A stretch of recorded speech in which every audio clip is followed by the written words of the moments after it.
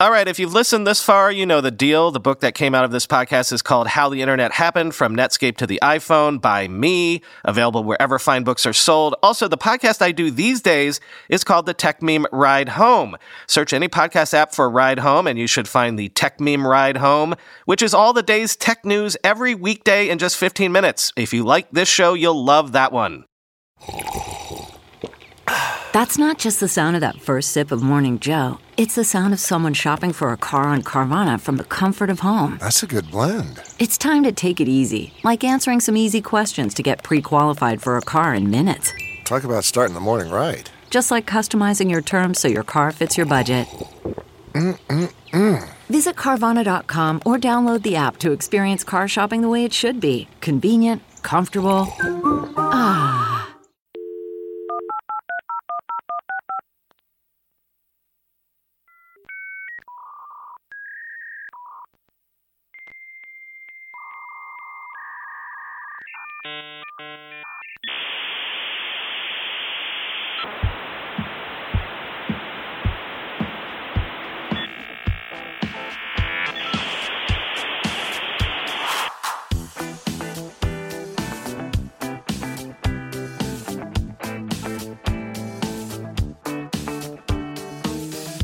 Welcome to the Internet History Podcast.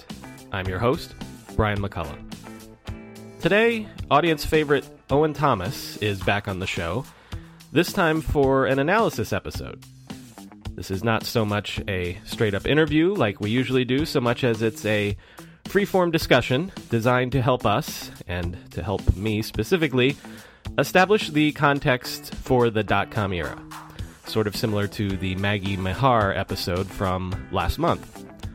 One small bit of housekeeping before we get started. Next week's episode will be coming out Tuesday morning, not Monday morning, as is usual. You'll learn why that is next week. In the meantime, please enjoy this conversation with Owen Thomas.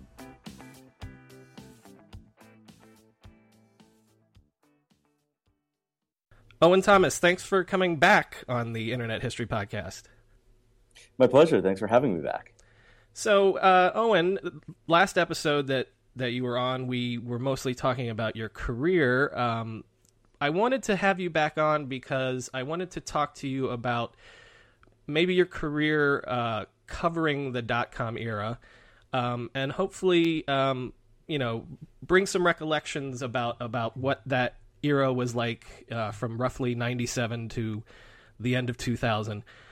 When you start really covering tech as a reporter, that's when you started at Red Herring, right? That's right, in 1997.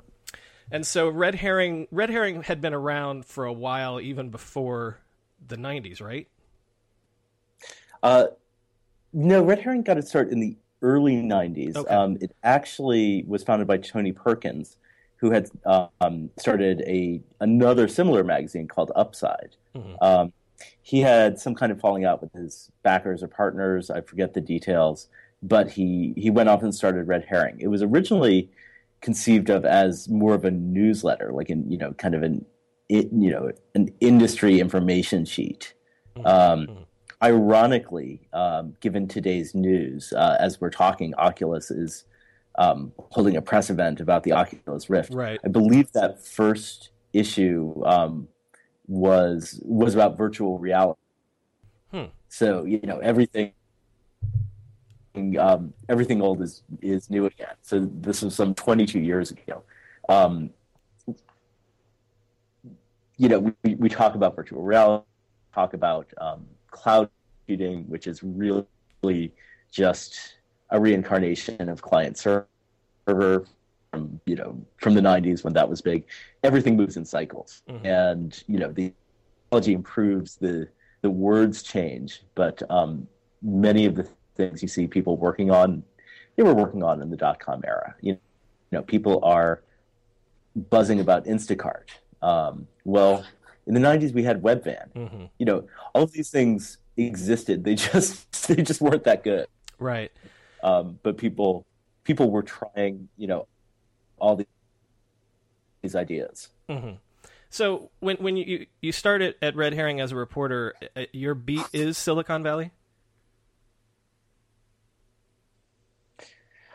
We styled ourselves as covering the business of technology and the technology of business. Our beat was really venture capital backed startups. The philosophy, especially for the website, was if it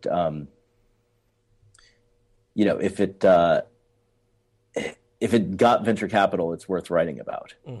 Which again, everything old is new again. That's the critique that people make of, say, TechCrunch or VentureBeat these days. Right. Well, one of the things that I've been pointing out in episodes is that the dot-com era was really a compressed period of time. I mean, things like Netscape and Amazon and eBay, all these things start out in 95, but it's not until really 97 and 98 that all of a sudden everything's a dot-com. Everyone's like, well, we'll sell pet food online. We'll, do airline tickets online. All this stuff happens in this really compressed period of time, right at the end of the 90s. So this is the exact period you're covering. Was there a sense as a reporter that, every week you go into work and there's yet another new story popping up all of a sudden? It's like whack-a-mole covering all these startups? Oh yeah, I mean, for a news hound, right? Technology has always been a great beat because by definition, it's about the new. But there was definitely an endless drumbeat of news. And remember, we didn't have Twitter. Not all companies really had their head around email. I remember getting faxes at the Red Herring with press releases. Actually, I remember getting press releases in the mail, which boggled my mind. I mean, the sheer waste, especially sometimes people would FedEx me a press release. Because, I guess they didn't trust email, but they trusted FedEx. The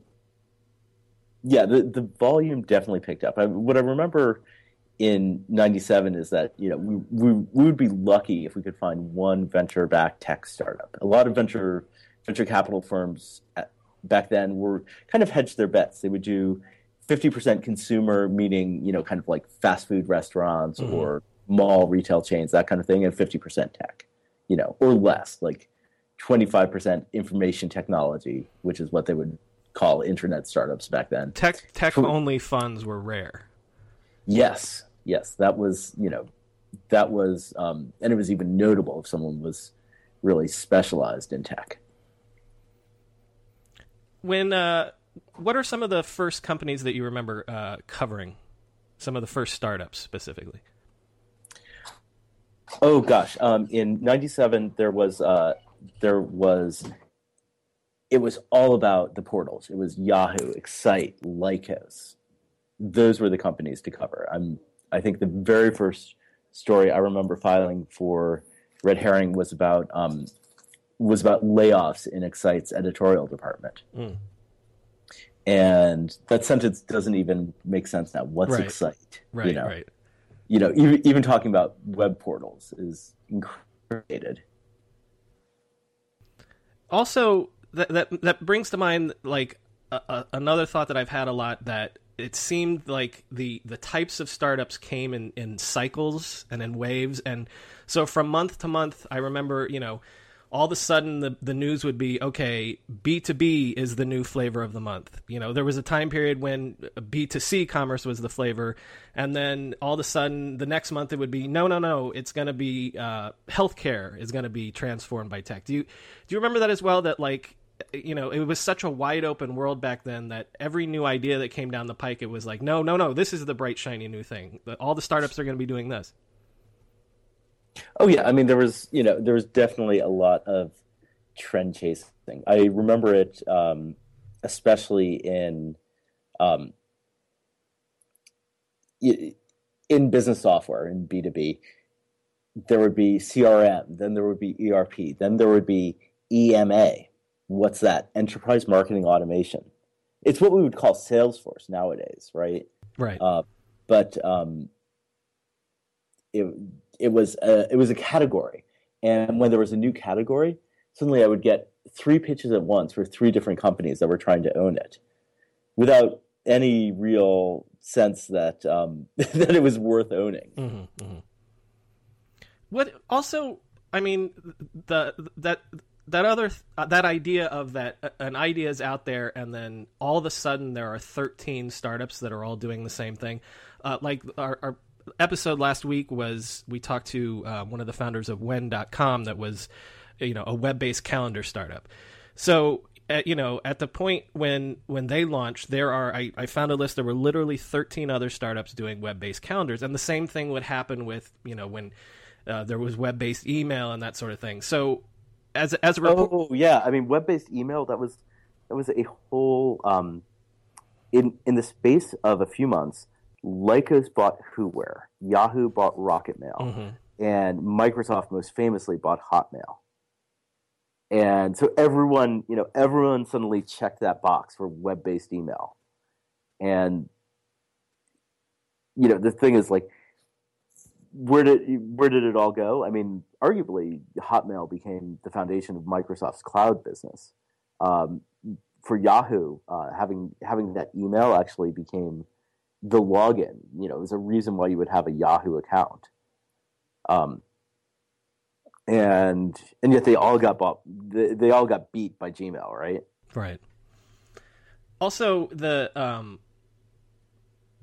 as a reporter, I was going to ask, like, how do you, if all of a sudden there's a new category and there's 13 players in it, like, how do you figure out? I mean, I guess that's the game, is they're all trying to get your attention so that they can seem like they're the leading player in the space. But like, how do you suss out who the real players are? Is it based on who's backing them, the VCs that are backing them, that sort of thing?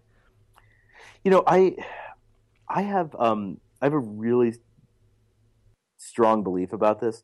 In the 90s, when I was first covering venture capital, the investor who backed a startup was a strong signal. Now I think there's so much venture capital and so many startups. It's just essentially noise. Like, it has no meaning that this company was backed by Sequoia, or that company was backed by Kleiner, or that company was backed by Andreessen Horowitz, or that company went through Y Combinator. I think it's all noise nowadays. I mean, it is the only meaning is kind of the social meaning attributed to it. The way I heard a great story the other day about how one of my colleagues actually got hit on at the Battery by a startup founder who said, "Well, my startup's in Y Combinator," as if this was supposed to impress her. I think I think they've devolved into brand names. There's no real meaning to it. It's just arbitrary and random. Who gets a deal? Social proof has become such a disease that really all you know about a startup is that their investors heard someone else wanted to invest in it, and so they're investing in it. And yet in the 90s, there was actually some signal there. There was some meaning. Mm-hmm. And it was interesting to try to suss that out. It was interesting to see XL Partners, for example, made a big bet on online video. Now, I don't think, by and large, they did really well on it. They had Real Networks, which went public, and I think XL did nicely off of that. Mm-hmm. But for the most part, they kind of stumbled, and they really didn't kind of revive their good name as a go-to firm until they invested in Facebook. Mm-hmm. The sort of coming back to what you were just talking about the guy bragging about his startup as like a badge of honor or something. Like, do you remember when it started to get that gold rush mentality where people were coming out to the Valley and starting any old .com and imagining that in 16 months or something that they can IPO and be worth $100 million? Like, was there a feeling on the ground of, okay, all of a sudden everybody's here and it's greed is here? I mean, it was definitely it was definitely happening in '99. In fact, that was part of my thinking in taking a job at Time Inc. I kind of wanted to, try something new, step back a little from the from the budding insanity. What I didn't count on is that I really missed San Francisco. There's something magical about the city beyond it being the heart of the tech industry, which is how most people know it or think of it now. And I ended up missing it, but I remember thinking, this can't last. Of course, I turned around and 1 year later moved back pretty much into the throat of the .com bust. Mm-hmm. So in March 2000, the NASDAQ hit its peak. Everyone talks about the NASDAQ crashing. Right. It was really like a slow motion implosion. Right, over the course of about a year or 18 months or so. Yeah. But back to the feeling that, because one of my pet theories is that, the true signs of a bubble are when the charlatans start to show up. And, there were cases of startups that were outright frauds, but I'm also talking about the people that would start a company, raise a $10 million round, and then blow $5 million of that round on a launch party in Vegas or something like that. You know what I mean? Well, that was the case with one of the big frauds. I think you're thinking of Pixelon. Possibly, yeah. Which was just this hilarious story of an online video startup that had nothing, no technology, no deals. They threw this big launch party in Vegas, and that was pretty much their proof point that they were a player. Yeah, right. That they were a player. But I think I think what's easy to forget now in the age of Amazon Web Services and all these other kind of plug and play get your company started services is it was legitimately really expensive to be on the internet at scale. In the 90s, you would have to pretty much know someone and at, say, Sun Microsystems, right, and beg them for a server that was actually capable of serving web pages without crashing immediately. And I remember crazy stories like Excite needed a new software license because there was by and large no open source software. So right. They had to call the Tokyo office of Sun and buy I think a Solaris license. That was Sun's operating system, a Unix operating system akin to Linux but commercially sold.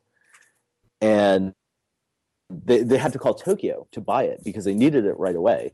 The Menlo Park headquarters was closed, and it was the only way to do it. Nowadays, this would just seem ridiculous because you would just go to your AWS dashboard and spin up a new instance and just go about your business. But we're talking tens of thousands of dollars for software license, hundreds of thousands of dollars per machine for servers. So you could easily blow millions of dollars before you've served one web page. And we're not even talking about salaries. And, salaries probably now, they would seem modest, but you were still, paying a good amount if you could find them for web engineers. And you had to invent the wheel because it had not previously been invented.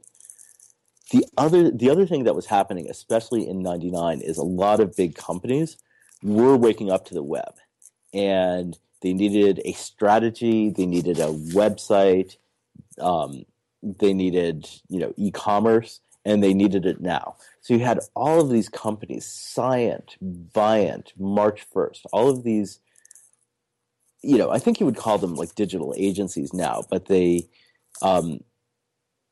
called themselves, all these fancy terms. I think systems integrators. They were essentially building websites, but it's kind of like having McKinsey build a website for you. Like it was very expensive, but you didn't have a choice, right? Because there's no way you could hire the people with these web scales on your own, and there was no way you could, you didn't have the people who could come up with a strategy. So Scient, Viant, all the rest would come up with a strategy, and then actually execute it, and fast. I think that's a good point. Like, in popular memory, we remember, the IPOs, but there's also so much money sloshing around because, like we said, you do a calendar startup, you get bought by Excite, or you get bought by Yahoo, or you get bought by AOL. But also at the same time, there's all this money sloshing around because suddenly everybody from Hallmark cards to GM to anything suddenly has to have some sort of a website, some sort of a digital strategy. And so all this money is sloshing around to try to make that happen all at once overnight. Yeah. These companies were going public. Scient was founded in 1997 and went public in 99. I think their offering was only $60 million, which seems, it seems like such a small amount compared to the huge private rounds that companies are now raising. Right. But it was much easier to go public than then. It was, this was before Sarbanes-Oxley, before all the regulation came down. And, the other thing is the big investment banks had all set up shop in San Francisco and Palo Alto, and they were just churning out these IPO documents left and right. I was going to say that's a key point too, because I spoke to a Barron's reporter a couple weeks ago, and she made the point that at some point it's like the switch is flipped, and suddenly the banks need any company to IPO because now they've gotten hooked on all these fees and the M&A and that sort of thing. And did you get a sense of that too? Like there comes a period when it's almost like Wall Street is lighting the fire of this madness as well. Right, you've got a machine and you need to stoke it with fuel. You need more product to sell, and there was absolutely individual investor demand. I think that's a big difference between then and now. Like you don't really hear people talking in the street about like, oh, I want to get in on the Uber IPO, say. I think, I think there's a sense that that game's kind of rigged now, especially with the big private rounds. Right. You really don't have a way of getting in. Right. Uber's not going to IPO for anything less than 100 million market cap, so you miss your chance to get that 100x or whatever return from just the IPO. Yeah, I mean, people always hold up Pets.com as this like giant value destroying disaster, and the truth is, I think its total market value when it IPO'd was around 83 million. Right. So, if you go from 83 million to zero, I mean, that's bad for all the investors. But by the way, Amazon took most of that hit because they were the largest investor in Pets.com. And yes, like definitely some widows, orphans, and other public market investors got hurt in that IPO. But the destruction of value that happened in the dot-com bust, it was Oracle, it was Microsoft, it was Sun, definitely, it was Yahoo. Those were the companies that torched billions of dollars in shareholder equity. This will be sort of a hard one, but what was the sense among either reporters or among the people in the startups that you're covering that, when we're looking back on it in retrospect, like inevitably, like, boy, I hope you went public before the bubble burst. I hope you cashed out your options before the bubble burst or something. In like, let's say 99, how much of a sense was there that people were walking on eggshells just waiting for the hammer to fall? Or was it the opposite? Did people really believe, no, this is different. This will never end. The music will never stop. Um, I think it took a long time for that to kind of sink in. The the thing is, very few employees actually kind of got out with their equity. If you think about when these IPOs were happening, so let's say you work at Scient, and the company goes public in the middle of '99. It's the end of the year before you can even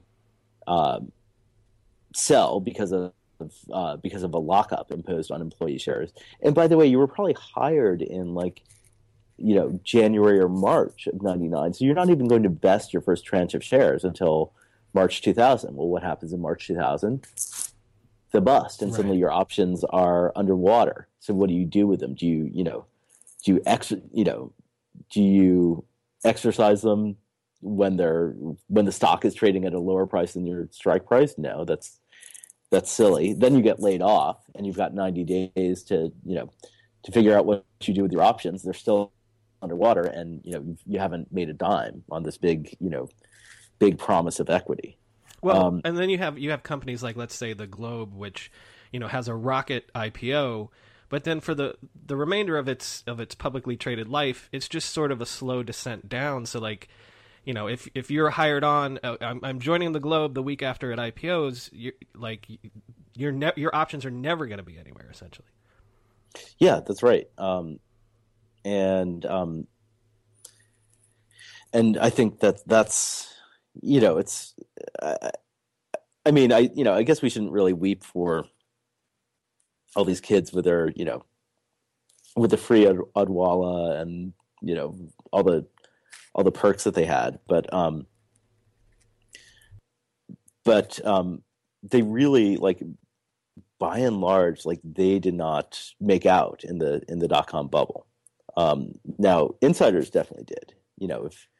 If you're a venture capital firm and you had it written up that you could immediately sell in the IPO, or flip your shares to your limited partners, then you were set. Right.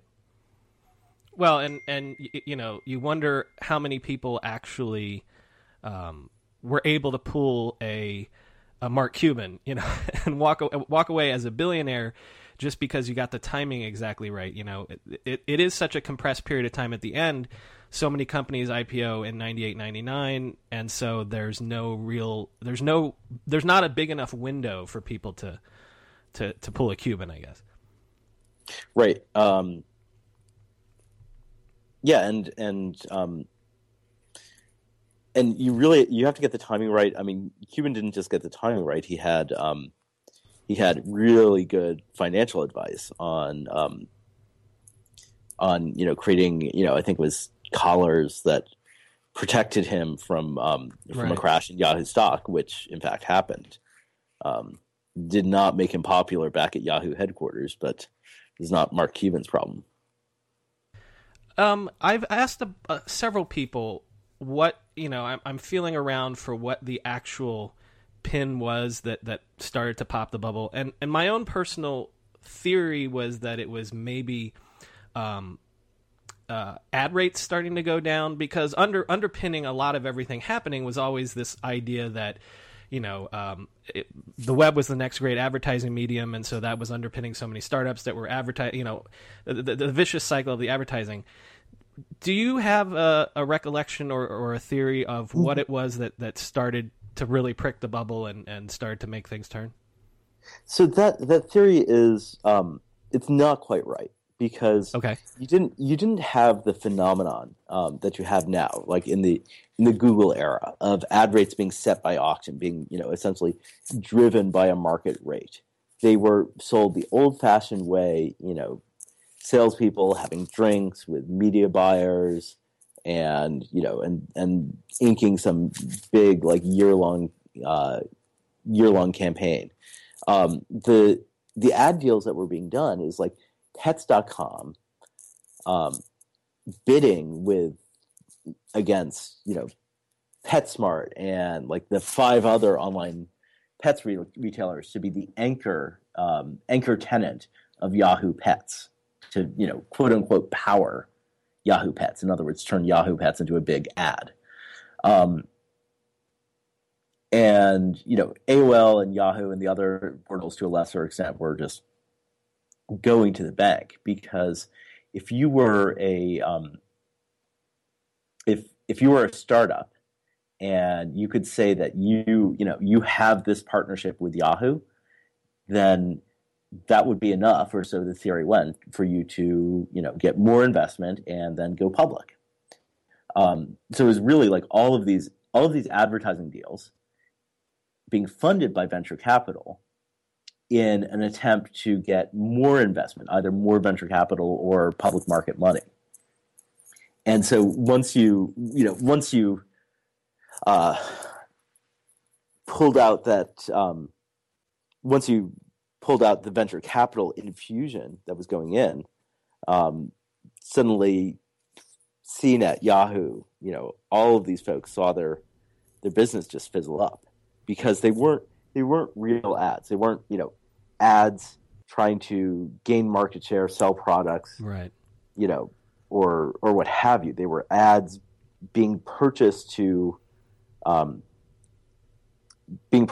drive appearances, and often they were they were very circular. Like NBC invested in a search engine called Snap, and renamed it NBCI, NBC Internet, and they essentially pumped all this advertising into it, so it could show that it was getting all of this money in, but it was all fake dollars, because it was NBC paying NBC essentially. Mm-hmm. CarMax is putting peace of mind back in car shopping by putting you in the driver's seat to find a ride that's right for you. Because at CarMax, we believe you shouldn't just settle for a car. You should love your car. That's why every car we sell is CarMax certified quality, so you can be sure, with upfront pricing that's the same for every customer. So don't settle. Find love at first drive and start shopping now at CarMax.com. CarMax, the way car buying should be. Okay, picture this. It's Friday afternoon when a thought hits you. I can spend another weekend doing the same old whatever, or I can hop into my all-new Hyundai Santa Fe and hit the road. With available H-Track all-wheel drive and 3-row seating, my whole family can head deep into the wild. Conquer the weekend in the all-new Hyundai Santa Fe. Visit HyundaiUSA.com or call 562-314-4603 for more details. Hyundai, there's joy in every journey. Well, so what you're saying is that it's almost like the gravy train sort of exhausted itself at some point, and then since the fire hose was so strong that any tapering down all of a sudden caused everything to collapse. Yeah, and the only thing that fixed it was Google coming along and creating this way to buy ads that was very cheap and simple. And so, mom and pop stores could buy ads. Right. Well, and then all of a sudden, because I remember this clearly, that there was a time again when you could do a startup and say, "Oh, we'll make our money with the hosting the AdSense," creating a viable marketplace for advertising again. Yeah, I mean, in both directions, like funding, making it simple to buy ads, making it simple to sell ads. And that picked up a lot of latent demand. Like, these are folks who would never buy TV ads, would never buy magazine ads, right? Because it's too expensive, it's too complicated. It's just not, it's not realistically going to happen. So that actually brought like new demand into the system. And then, when people started seeing like how effective these online ads were, you started having bigger companies say, "Oh, like people are searching for, Louis Vuitton. Maybe I should buy a Google ad and get out in front of them." And you started having big brands come back to the internet after having been burned by buying banner ads in the in the wild 90s. A couple more recollections. I remember really clearly having dinner with some friends that worked at startups in New York and in Silicon Alley, and having dinner and then saying, "Oh man, it was such a tough week at work this week because it came down from on high. We've got to make money." This just spending has got to stop, and all of a sudden we've got to start, getting in the black. And when I spoke to the Barron's reporter, she said a similar thing. Like, her theory was that at some point, what really caused the bubble to burst was Wall Street just got fed up and was like, we're tired of, giving all these startups enough rope. Okay, we need to start getting a return now. Do you remember a period like that happening when all of a sudden the switch was hit and okay, the music's off and you got to find a chair? Well, it's funny that you mentioned Barron's, because it was famously a Barron's cover story that called bullshit on especially e-commerce startups.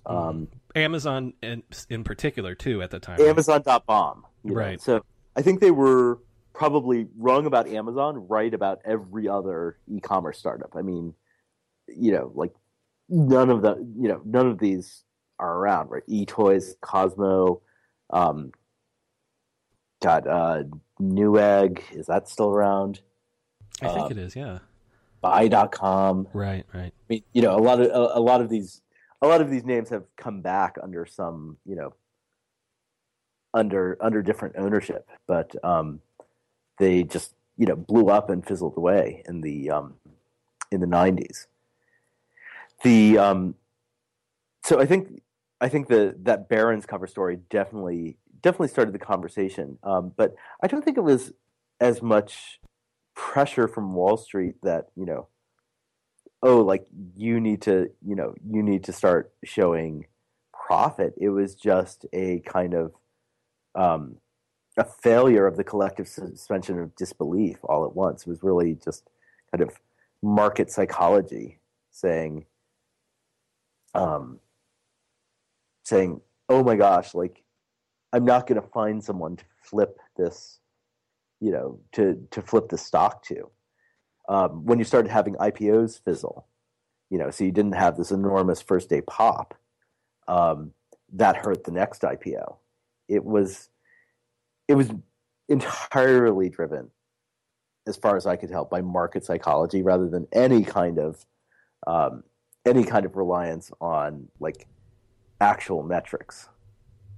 I mean, Pets.com was losing money hand over fist. And the hilarious thing, I did an analysis, and what I discovered is that the more Pets.com spent on marketing, the less traffic it got to its website.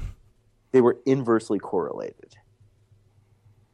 And I mean, it makes sense if you think about it. Pets.com was buying TV ads.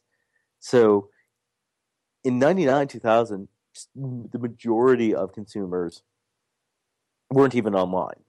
If they were online, how many of those people have any experience buying stuff online? Of those people, how many are pet owners? It was incredibly untargeted, and it's almost inconceivable to us today, to imagine an advertising campaign like that. Well, of course you would target like pet websites, and you would use Facebook ads, and target it specifically. I'm sure pet owners are a category you can buy on Facebook and Twitter, and and the like. But we didn't have any of that advertising technology. So in Pets.com's defense, it was kind of the only option to reach a bunch of people. It just made no economic sense at all to do that. Well, finally, we should probably say a little bit about the bust and what came after, because you go back to Business 2.0, and so you're essentially there for the nuclear winter, as it were.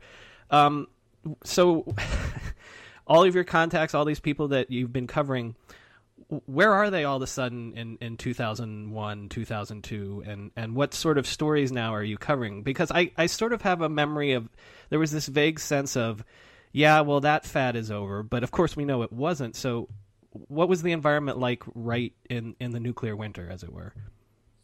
Well, it was definitely tough. I remember in 2002, 2003, we kind of redefined the magazine around business opportunity and innovation wherever we could find it. So that might be, like at big companies, and it might be military contractors. It's like it was a boom time for these contractors, and so we even looked at those. We were covering kind of the nascent real estate bubble.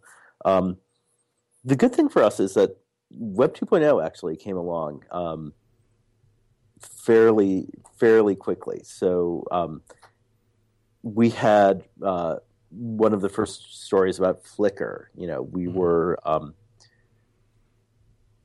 covering towards the end there. Friendster is 2002, I think. Maybe I'm misremembering that. 2002, 2003. Yeah, so there were there were these little companies popping up who we could write about.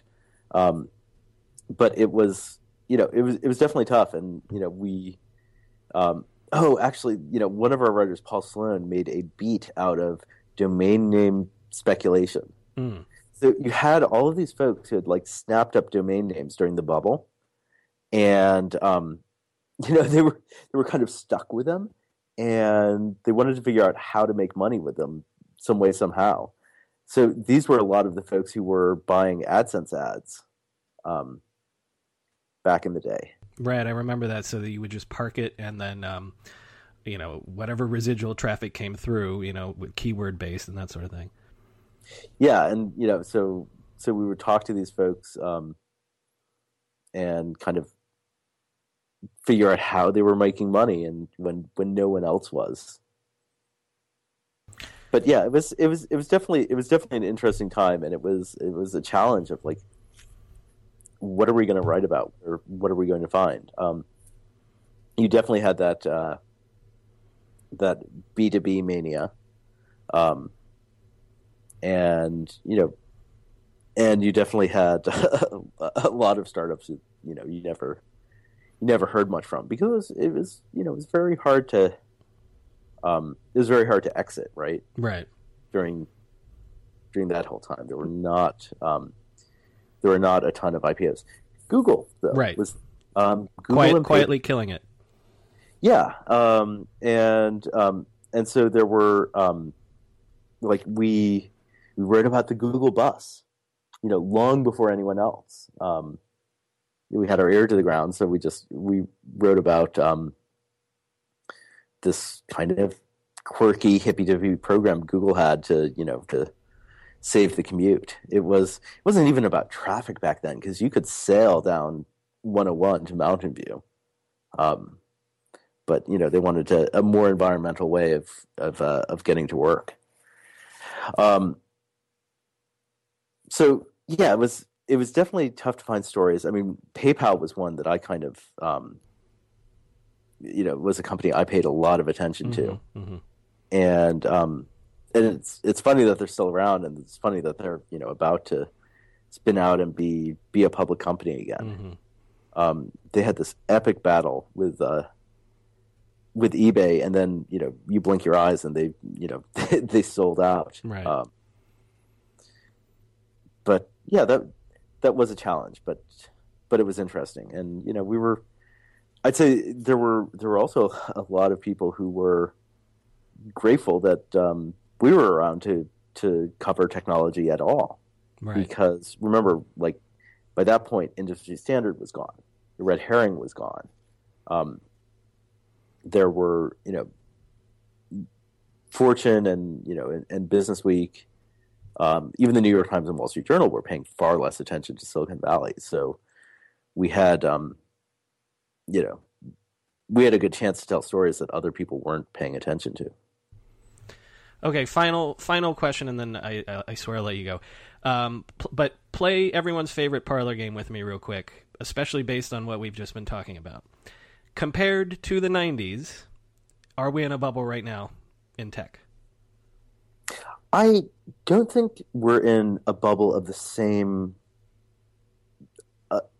type or with the same consequences. I mean, when the 90s .com bubble burst, the damage was widespread, right? You had everyone's 401k in tech stocks, because if your mutual fund manager was not invested in tech stocks, then he was probably losing his job. If you were an analyst and you weren't bullish on tech stocks, you'd probably lost your job at that point. So everyone had a stake in the bubble. These days, if Uber were to just somehow hit a ditch and lose its enormous valuation, maybe go out of business. I don't know what that scenario is. Who would really be hurt? Right. That's what I say too. Yeah. Not its early investors, because they've already sold out to these private equity funds. The private equity funds would take a hit, but honestly, they've got their bets spread all over the place, and there is so much money sloshing around. I think that's a macroeconomic factor you really have to get your head around, which is that there is a lot of excess capital looking for a home. And so it finds its way into these funds, and from there it finds its way into tech startups, because honestly, what are you going to do? Put it in a bank? I think some banks are even paying negative interest at this point, meaning they're charging you money to leave your money in there. You don't have a lot of good options for any kind of growth investment. So we're definitely not, if we're in a bubble, we're not in the same bubble, and it won't have the same consequences. But I think, is it dangerous? I mean, what it's doing to real estate prices in the Bay Area is very clear. Mm-hmm. And that's absolutely driven by salaries. People see the salaries people make in tech. There aren't a lot of opportunities in other fields that are anything close to that in terms of how junior you can be and get a job, and how quickly you can rise up. So of course people are moving in and chasing that opportunity. And I think that's dangerous in terms of San Francisco having a balanced economy. That said, at the same time, even if you look at the real estate bubble, the numbers, the employment in the tech sector doesn't really seem like it's enough to tip prices as strongly as as we've seen. So I think there are other reasons that probably have a lot to do with foreign investment in real estate. You definitely see it in London. You see it in San Francisco and New York. And again, it's it comes down to all this money kind of sloshing around, and that's not a phenomenon of tech. That's a macroeconomic phenomenon. But does it affect the technology sector? Absolutely. And how does it all play out? It's hard to say. But I think if you are, if you're the CEO of a tech company, I would be thinking long and hard about interest rates. I'd be thinking long and hard about, unrest in various parts of the world, the stability of various governments. It's a lot to worry about, and it's a very different question from, are we going to keep finding greater fools to pick up this latest e-commerce IPO. Before I let you go, did you want to tell us anything? Since we last spoke with you, you've got a new job. You're at Wearable World now, and what are you guys doing at Wearable World right now? Well, so it's not a new job, but okay. I am working for a new owner. So Wearable World bought ReadWrite in February, and so Wearable World is a startup incubator, and I know cue the warning klaxons. And we also run events, and now we have a media business too in ReadWrite. It hasn't really changed what we do for our readers, but it's I'd say what's interesting is Wearable World is primarily a hardware incubator, and that brings a kind of different focus than say just an incubator that's pumping out mobile apps. Like, you have to actually make the hardware. You have to design it correctly. You have to be able to manufacture it at scale and at the right cost. So there's a reality to hardware that I think is sometimes more difficult to find in say the software realm. So it's great to learn from these hardware entrepreneurs, and it's great to kind of get back to some of the technology I feel like we lost sight of in the internet bubble. It's great to talk about chips and and radios and actual widgets. Actual widgets, like stuff that does stuff. And then it all ties back to internet software and services, right? It doesn't. Hardware doesn't really function unless it's connected.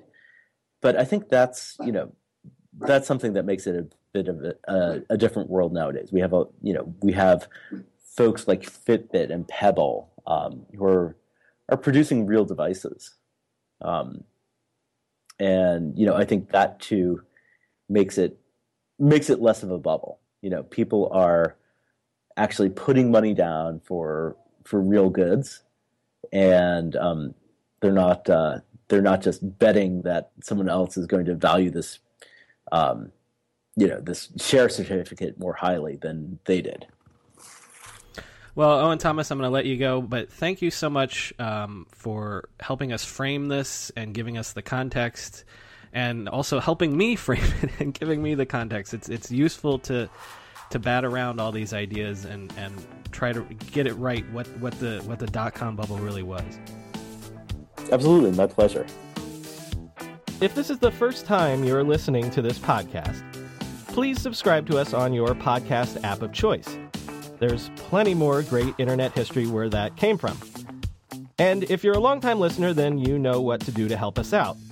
Rate and review us on iTunes. Because iTunes gives credit to reviews and ratings, and the more great reviews we get, the more people will discover us. As always, there's more info on our website, www.internethistorypodcast.com. The show's Twitter handle is @NetHistoryPod, and my personal Twitter is @BrianMCC. Thanks for listening.